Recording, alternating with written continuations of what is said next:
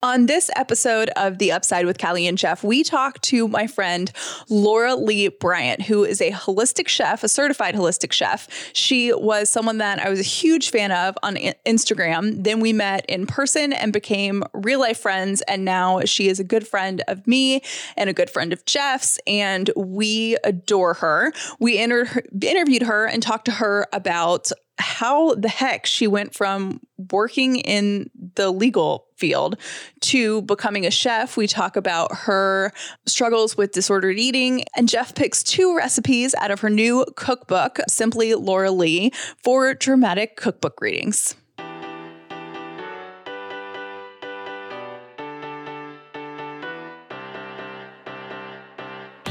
The Upside means living in gratitude, finding the positive in every experience, and helping other people do the same. You are now part of the movement. Welcome to The Upside with Callie and Jeff. This is a bonus episode of The Upside. Now, if you're one of our Horde members, you get this episode early and ad-free. And if you want to become a Horde member, text the word HORDE, HORDE, to 800-434-5454. We are in Nashville, and we are at Laura Lee's house. And I would like to know how it smells so delightful in here. What is the candle or the air freshener or what? Because it smells as good in here as it does at the Westin Hotel we're staying in. I think it's a combination of things. Thank you. I do have a Draper James candle that somebody gave me. That's going. It's like wisteria, I think, is the smell. And then I also tested a carrot cake. Okay. So the wafting of the carrot cake and the Draper James candle. I haven't gotten close enough, but your cat, what's your cat's name? Iron Man. Iron Man looks as though she smells like lavender. It's a beautiful world that Laura Lee lives in, and it smells just as delicious. Thank you for having us. Oh my gosh. This has been a long time coming. I'm so excited. This really has. Laura Lee and I met online because I was obsessed with her. And we then got to meet in person on that. Everybody calls it the chicken tour. You know, because it really was. We went to Vital Farms and we got to see behind the scenes of their farms, and we got to hold the chickens, literally, which we all just were dying over. And that's how we met. And then we connected, and then we stayed friends. And I am so fascinated by Laura Lee. I'm fascinated by her Instagram. I'm fascinated by her story because it's so real. And so we've been talking about, before we turned the mics on, about authenticity. It's so authentic and so just true. I think your story rings true with everyone in a different way. You make your living now as a chef and a cookbook author, but that wasn't what you wanted to do growing up, right? No, I thought I was going to be a lawyer. That was my whole plan. So how do you make that shift from law to cooking? Yeah. So, it was a few big moments, but mostly a lot of small moments. Honestly, I graduated from Virginia thinking that was the deal. I was going to get a paralegal job at a big corporate firm, and then apply to law schools while I was there. And that was like the glitzy goal of I will have made it if that's the path that I go down. Yeah, absolutely. I think it's a combination of self-induced pressure, and then some, maybe a little bit of pressure from my parents just to be independent as a woman. And even though it wasn't that long ago, it was 2008, the idea of being an entrepreneur really was not in the lexicon as much. I mean, I didn't hear that as an option. So to be a woman, to make a living for yourself especially in New York City, there weren't that many. It didn't seem like there were that many options. And I don't think was it like the time? Because I don't feel I have super supportive parents that I love, and I never even considered that as an option at all. Like not even, was it not a thing in 2008 when we were graduating college, or people weren't talking about it, or it was just the worlds that we were in to have our own business? Yeah. I don't think I heard it anywhere. I don't know. I mean, I felt like the people I knew in the city fell into either law/finance or some kind of like maybe working for an auction house or for a magazine but nothing. So there were some more artsy jobs, but nothing that was just free solo. I mean, freelance. I feel like the question you're asking yourself when we were that age, like fresh out of college, is where would I fit in? And you're trying to drop yourself in the middle of a world that's already created and just saying, okay, well, I'm going to try to find my way and try to plot myself into something that maybe I would like. Maybe that's law for me. It was like totally business. When did you decide growing up? Do you remember when you decided on law?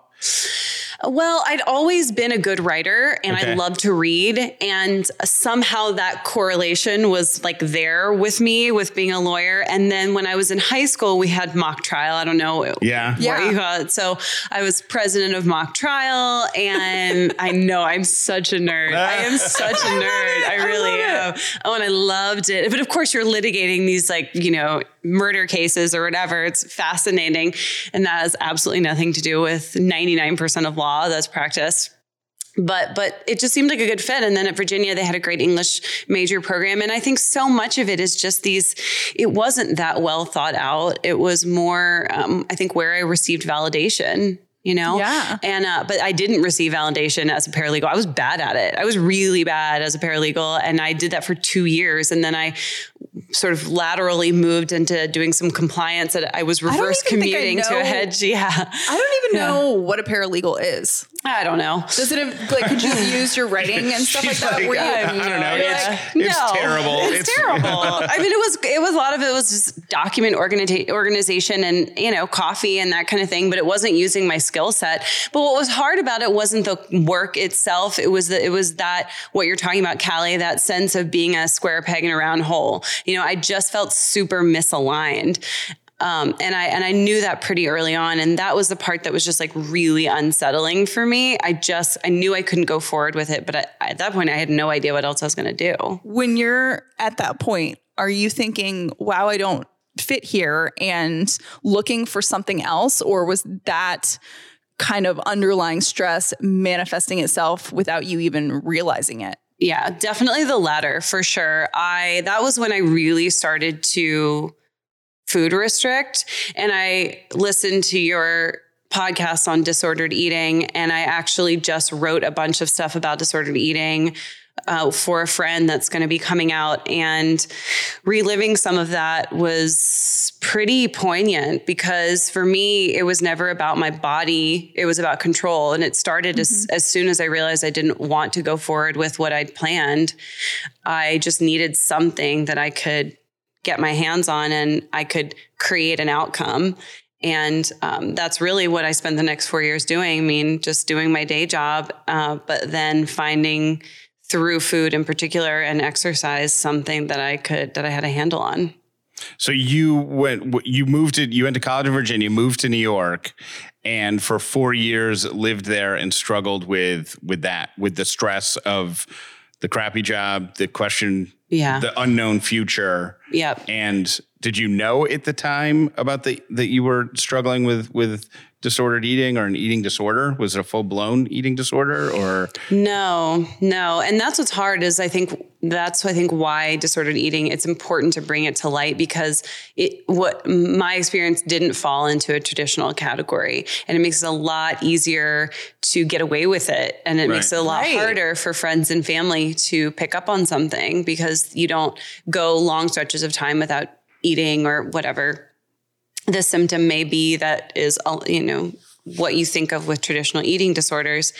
But I'd also battled with anxiety a lot. I've been a pretty anxious person my whole life.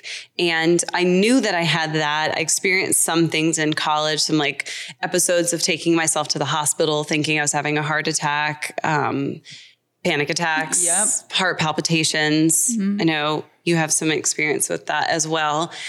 So I definitely knew that those were somehow coming together in this behavior, but it was not conscious. I didn't want to speak it. Was there a switch that flipped while you were in New York where you're like, I'm changing actually, before you answer that, so when you were dealing with the disordered eating, you had no idea, right? It was just you, quote, being healthy. Right, exactly. Okay. So was there a switch that flipped while you were in New York where you completely changed paths? Like, is there a moment you can remember where you said, I'm going to be done with law and I'm going to do something different? That's such a good question. It feels like a switch flipped. It definitely wasn't that quick, but it feels like it looking back, and perhaps maybe mentally it was.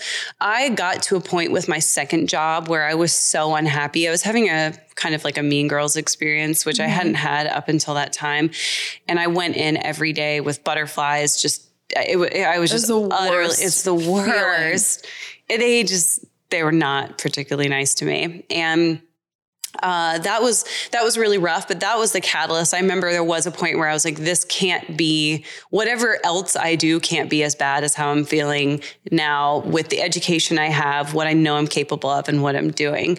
And I had started to cook. I had stopped going out as much.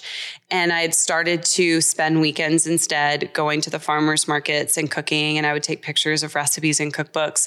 And that was really definitely helping my anxiety. I noticed a correlation with my mental health with cooking for sure.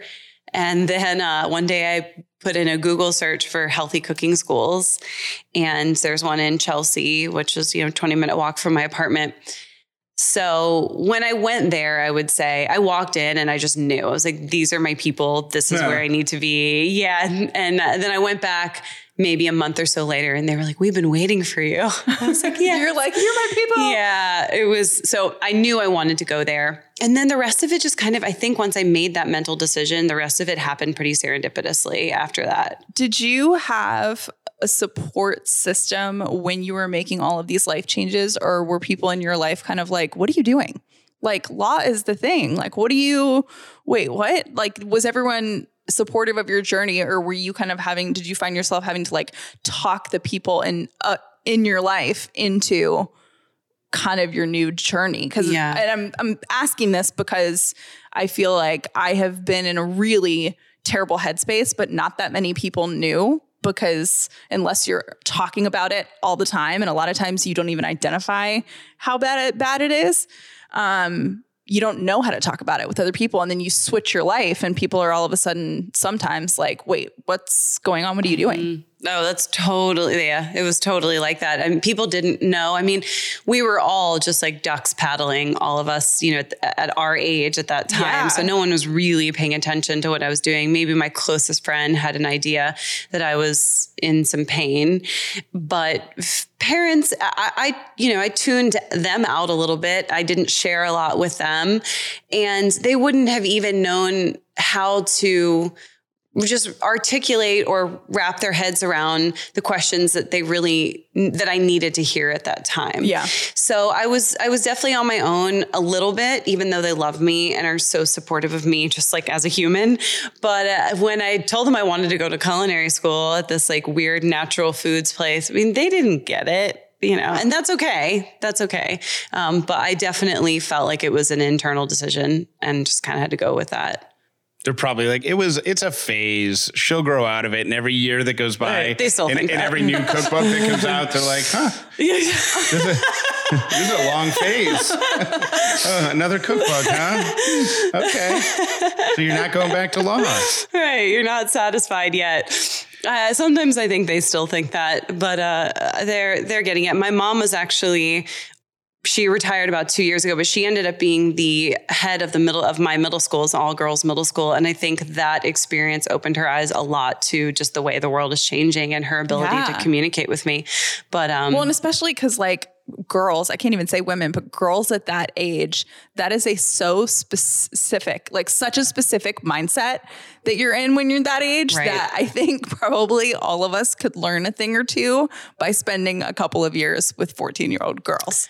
Oh, 1000%. God, one of the things I had to do for this series was I had to write a letter to my younger self. And this was to my 22-year-old self.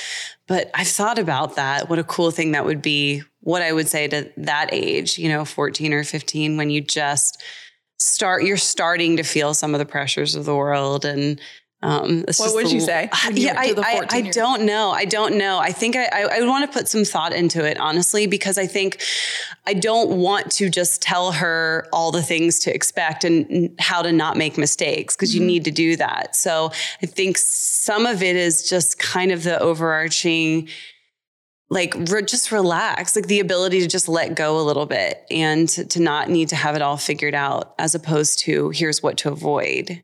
Yeah.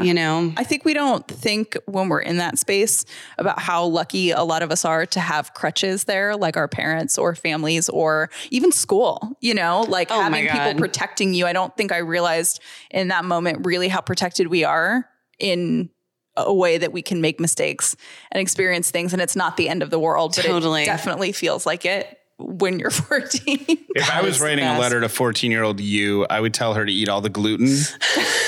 all the processed sugar, all that stuff, get it all in now, because in a decade you got nothing. Yeah, that won't even be in your house. Eat the white bread today. Right. Honey, but I did. What did you write for your 20-something self? I did say, let go, basically chill out. That was definitely some of it. Another part of it, that part was pretty short, but another sentence or two was basically this idea that what you think of as your accomplliments, or this idea of your self-worth being in any way related to your accomplishments, is just not true. And it's really harmful. You don't have to do anything, right? Like there's no doing involved with being worthy and being enough. The only doing is the work to get there if you don't love yourself. Yes, exactly. That's exactly right. I think that's the most valuable thing in my life is self-worth. It's the thing I've had to work the hardest at, for sure. Our conversation will continue in just a minute, but first, let's say thank you to the sponsors for this episode of The Upside. Everybody is playing catch up now with their New Year's resolutions, right? They didn't all happen on January 1st the way you thought they would. So you're hitting the restart button. Maybe it would be just a little bit helpful and encouraging if your workout gear was super, super comfortable. So for that reason, I'd like to suggest Bombas socks. They're lightweight. It's a polycotton blend. That means no matter how hard you're working, your feet are going to stay cool, dry, and comfortable, never sweaty. And they provide support in places on your foot that you didn't even know you needed support, like your arches. Each sock has a built-in special arch support system that's supportive, but not too tight. Go to bombas.com, BOMBAS.com/upside. Get 20% off your order of Bombas socks. That's BOMBAS.com/upside for 20% off your Bombas purchase today. If you are feeling like you want to be less stressed, get more sleep, and have more energy, which, let's face it, is everyone ever, then maybe CBD is for you. Just know when you're looking at CBD that not all CBD is created equal. Hemp Fusion takes the CBD plus omegas plus terpenes plus other natural ingredients to help you feel 100%. And they do this because that's how CBD works best for your body when it's combined with the other nutrients. They are available both online and at natural products retailers near you, and they can be shipped to anywhere in the US.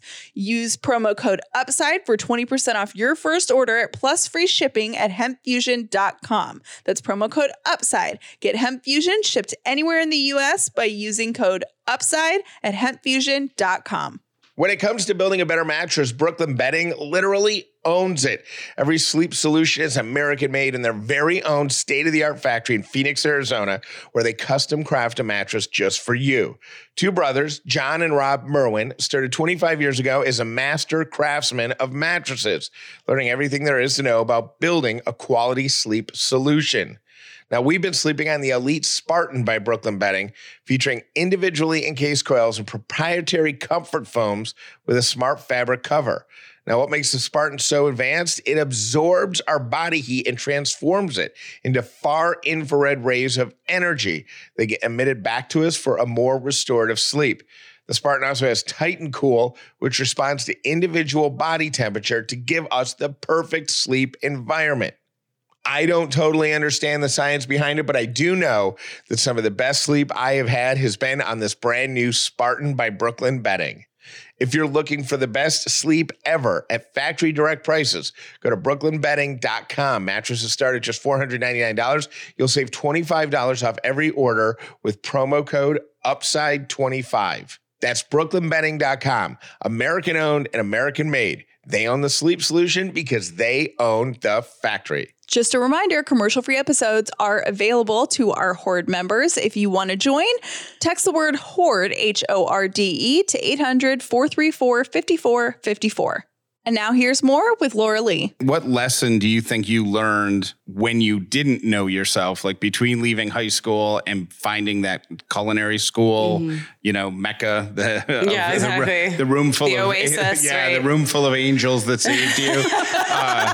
My people. If you are a person who believes that everything is a lesson and every part of your journey is important, what did you learn during the crappy parts that stick with you post crappy parts?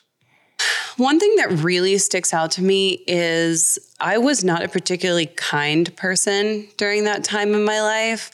I had this, and I think part of that was I was not someone who believed that we can be happy, should be happy, this idea that life has to be hard. And I think it made me just a hard person. I sort of had like what I would call like an acid tongue at that time. And that just makes things so much harder for everyone. So I think I would try to, I would ask myself to see people just as, really just the basics, just to treat people a little bit better, but in large part because it's a two-way street, I mean, I think what you get out of that is just as beneficial as what they're going to get out of it. So that's one thing. I have some regrets for how I spoke to people, some of my closest friends, because I was in pain and I didn't know what I wanted. And then I think so much of it is just to remember how long life is. I was on a street corner at 27 years old thinking I can't possibly begin again. And now at 34, that sounds so young to me. Yeah.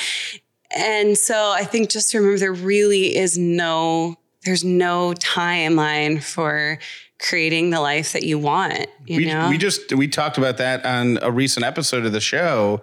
And one of the messages that I got, I don't know if she sent it to both of us, Callie, but was from a woman whose husband at 32 or 34 said, I want to go to medical school. Like I want to be a doctor. I want to do this. And so they figured out a strategy to save enough money. And he went, and this was a decade ago. And now he's been a doctor for 4 years and he's 42 or 44 years old. And it doesn't matter. Like it doesn't matter. He's happy and he's not even at the halfway point of his life. There's no timeline on dreams, and there's no law that you can't change your dream. And there's this amazing article that has since been taken down. You gotta say that again. That's important. Mm-hmm. Right I don't even know what I said. There's no law that says you can't change your dream. I had this light bulb moment, and this article is incredible, and it's since been taken down. I don't know why, but the title of it was "I Quit My Dream and I Do It Again." Ooh, and I love which that. I thought it was amazing because we all had these dreams, and mine was to work in music business. And I read that when I was really struggling to work in music, feeling like, am I peaking right now? Like, why am I, 30 and feeling like this doesn't get any better for me? And I read that article and it spoke to me so deeply. And it was about this woman who her entire life, she wanted to be a Broadway star. That was her whole life in high school, in college, her life was that. And she got there and she hated it. She was like, I was making no money. The hours were terrible. I didn't like the people I was working with. It was awful. And she quit to be a writer. And that's what she became. And that's what she found love doing. And I think we get so caught up in, well, I said I was going to do this, or I went to school for this, or my family wants me to do this, or people I went to college with expect me to do this. And, that doesn't, so what, Oh my God. Yes. Yeah. And it doesn't serve anyone. Sticking to something that, because at least kind of what I said earlier, I was bad at, and I'd been a great student my whole life. I'd been good at everything that I'd done. And I was horrible at this job and then horrible at the next job. And regardless of skill set, it was mostly because I just didn't want to be there. And so it's not helping you. It's not helping the people who love you. It's not, making an impact in the world. It's a lose-lose to stay in that mindset and to play small. Well, and I always think about when you're sitting on your deathbed, are you going to be like, wow, I'm so glad that I had a job I was miserable in for 50 years of my life? Right. No one. You're absolutely not. And if you're thinking that like changing everything up is a selfish decision, like if you're like, oh, I'm going to let my parents down, or I'm going to let my boyfriend, girlfriend, husband, or wife, whoever, my kids down, whoever, you also have to consider, if you turn your life in a different direction, who are you going to impact, right? So who are you going to have a positive?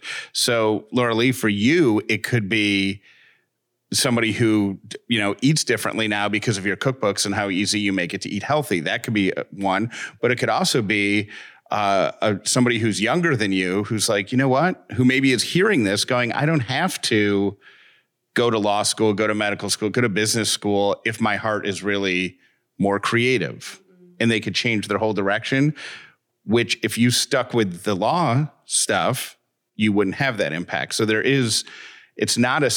don't think it's a selfish decision for you to chase a dream like that. I think that's so true.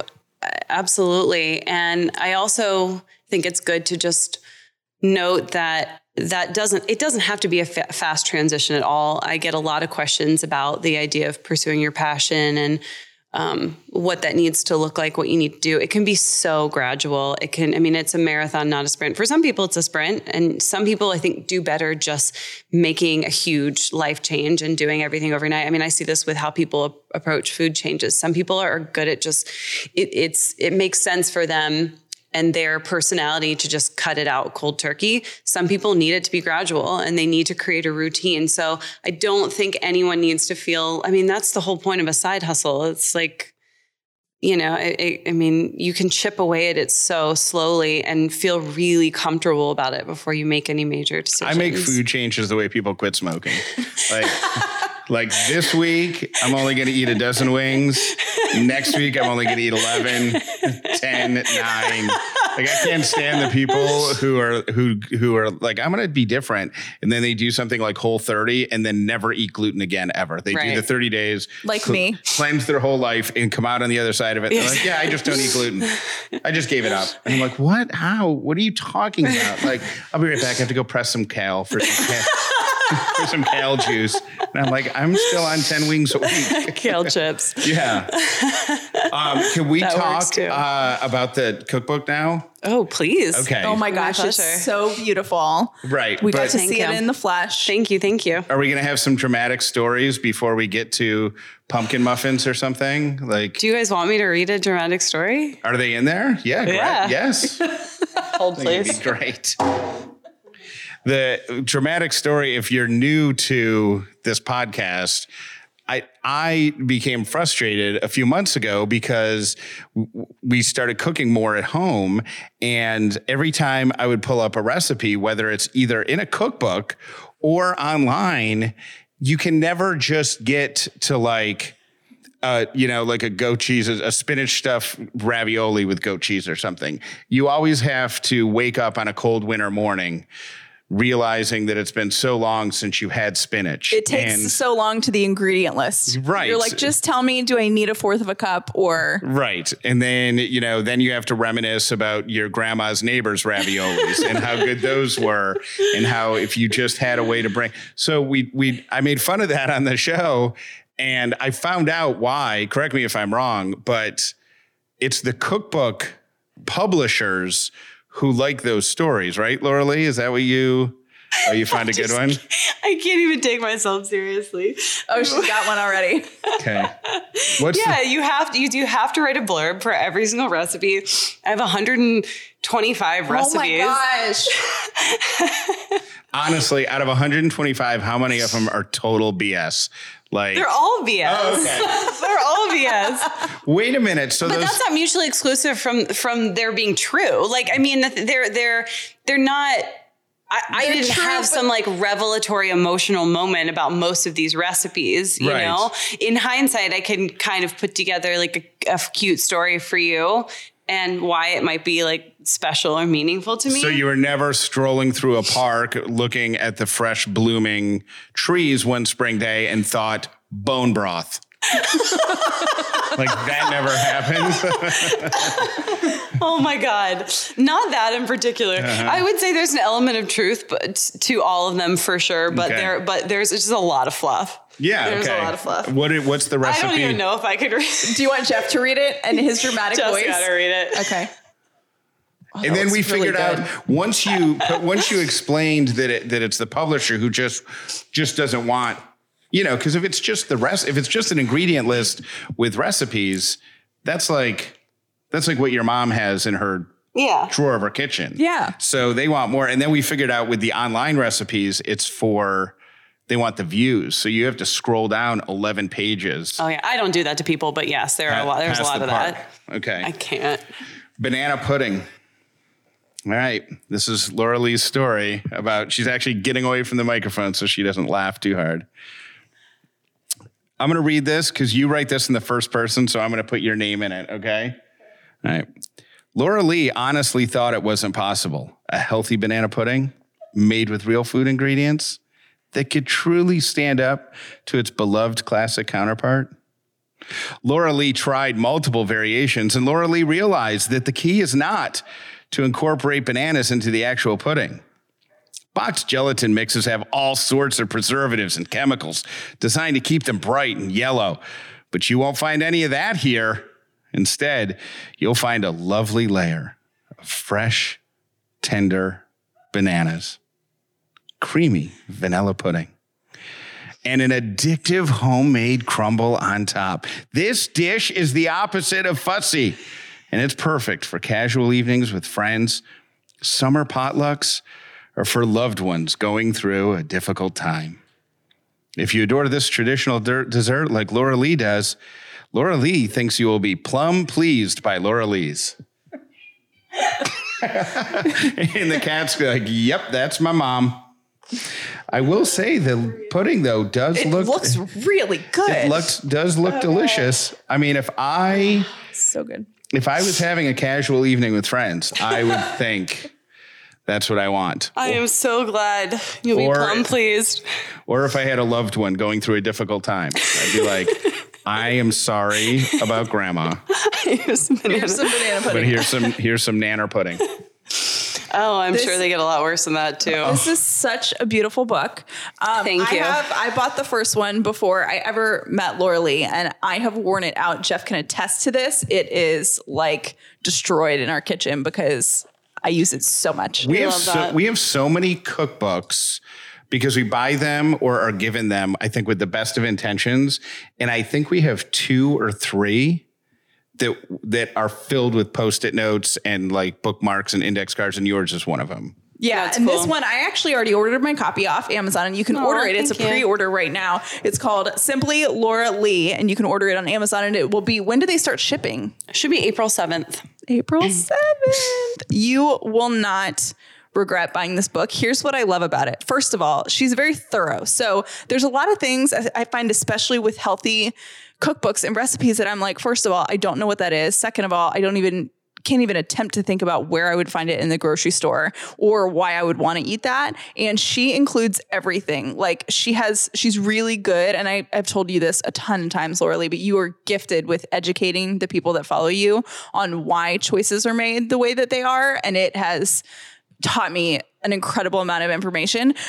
She also is really good about, you're not going to buy ingredients with, like, if there's a weird ingredient, you're not going to only see it one time in the cookbook. Like, you'll be able to use it again and again. And that's one thing I really appreciated about the first book, is that you don't buy ingredients that you'll use once and then wind up throwing in the trash, because your ingredients are pretty consistent.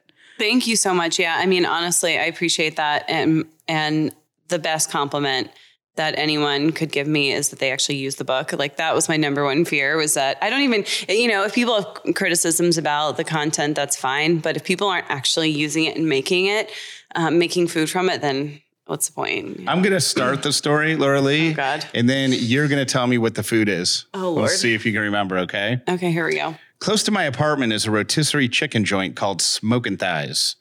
On a hot summer day, I love slurping on iced tea and enjoying barbecue chicken tacos with their life-changing what? Potato salad. Yes. That's from the best potato salad recipe. You don't strike me. You seem to be a little classier than a slurper, but if it's in your book. Oh, this is so good. No. It was a balmy mid-April day in Nashville. And Laura Lee practically squealed when she saw the first reasonably priced strawberry of the year. I wish I was in that supermarket. What's that girl squealing about? Strawberries. Strawberries. After eating several pints unadorned, I found myself craving a berry breakfast cobbler.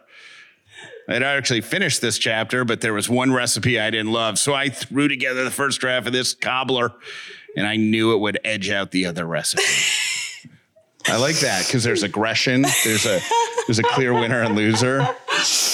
Oh my God. So, that is, yeah. So if you're in Nashville and you are at the supermarket and you hear somebody squealing in the corner of Trader Joe's, it's probably Laura Lee. Laura Lee, because the strawberries are now reasonably priced. Slurping and squealing. Yeah, she's slurping and squealing. That's the name of your third cookbook.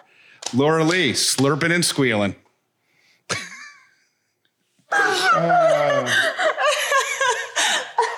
You're never inviting us to your house again, are you? I know, we're banned. Look at your cat doesn't even want anything to do with you. Oh my God.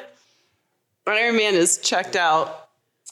Well, thank you for letting Can I say one more thing and then you edit? What's that? Can I say one more thing? Yeah, you can just interrupt me. I won't even edit it. Oh, okay, perfect. Yeah. I was going to say that if you are not familiar with Laura Lee, and I'm assuming that most of you are if you're listening to this, because I talk about her all the time on Instagram.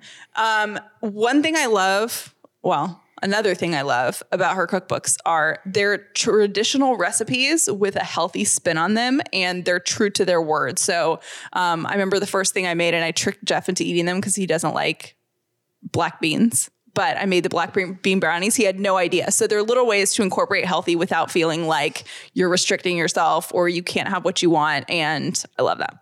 Thank you.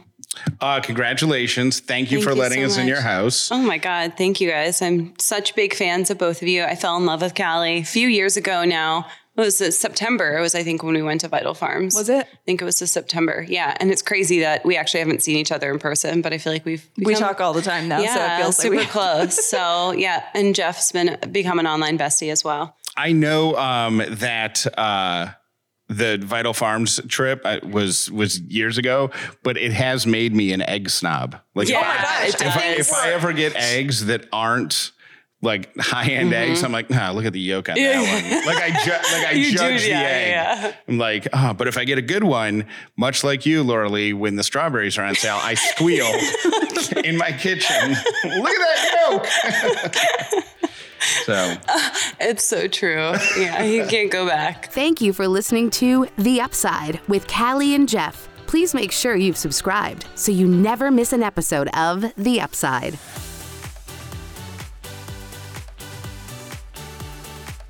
A couple of months ago, a girlfriend was telling me that she found the best bra ever. When I asked her what it was, she said it was Third Love. She was wearing the 24/7 classic t-shirt bra and told me I had to order one immediately. So I did. I loved it. And now they're an advertiser on our show, and I couldn't be happier to talk about this company. Not only do they have bras in over 80 sizes, but if you order your bra and you live in it and you wash it, you wear it, you decide you don't like it, you can return it within 60 days and they will give it to another woman in need. It is so upsidey and I love that. Go to thirdlove.com/upside now to find your perfect fitting bra and get 15% off your first purchase. That's thirdlove.com/upside for 15% off today.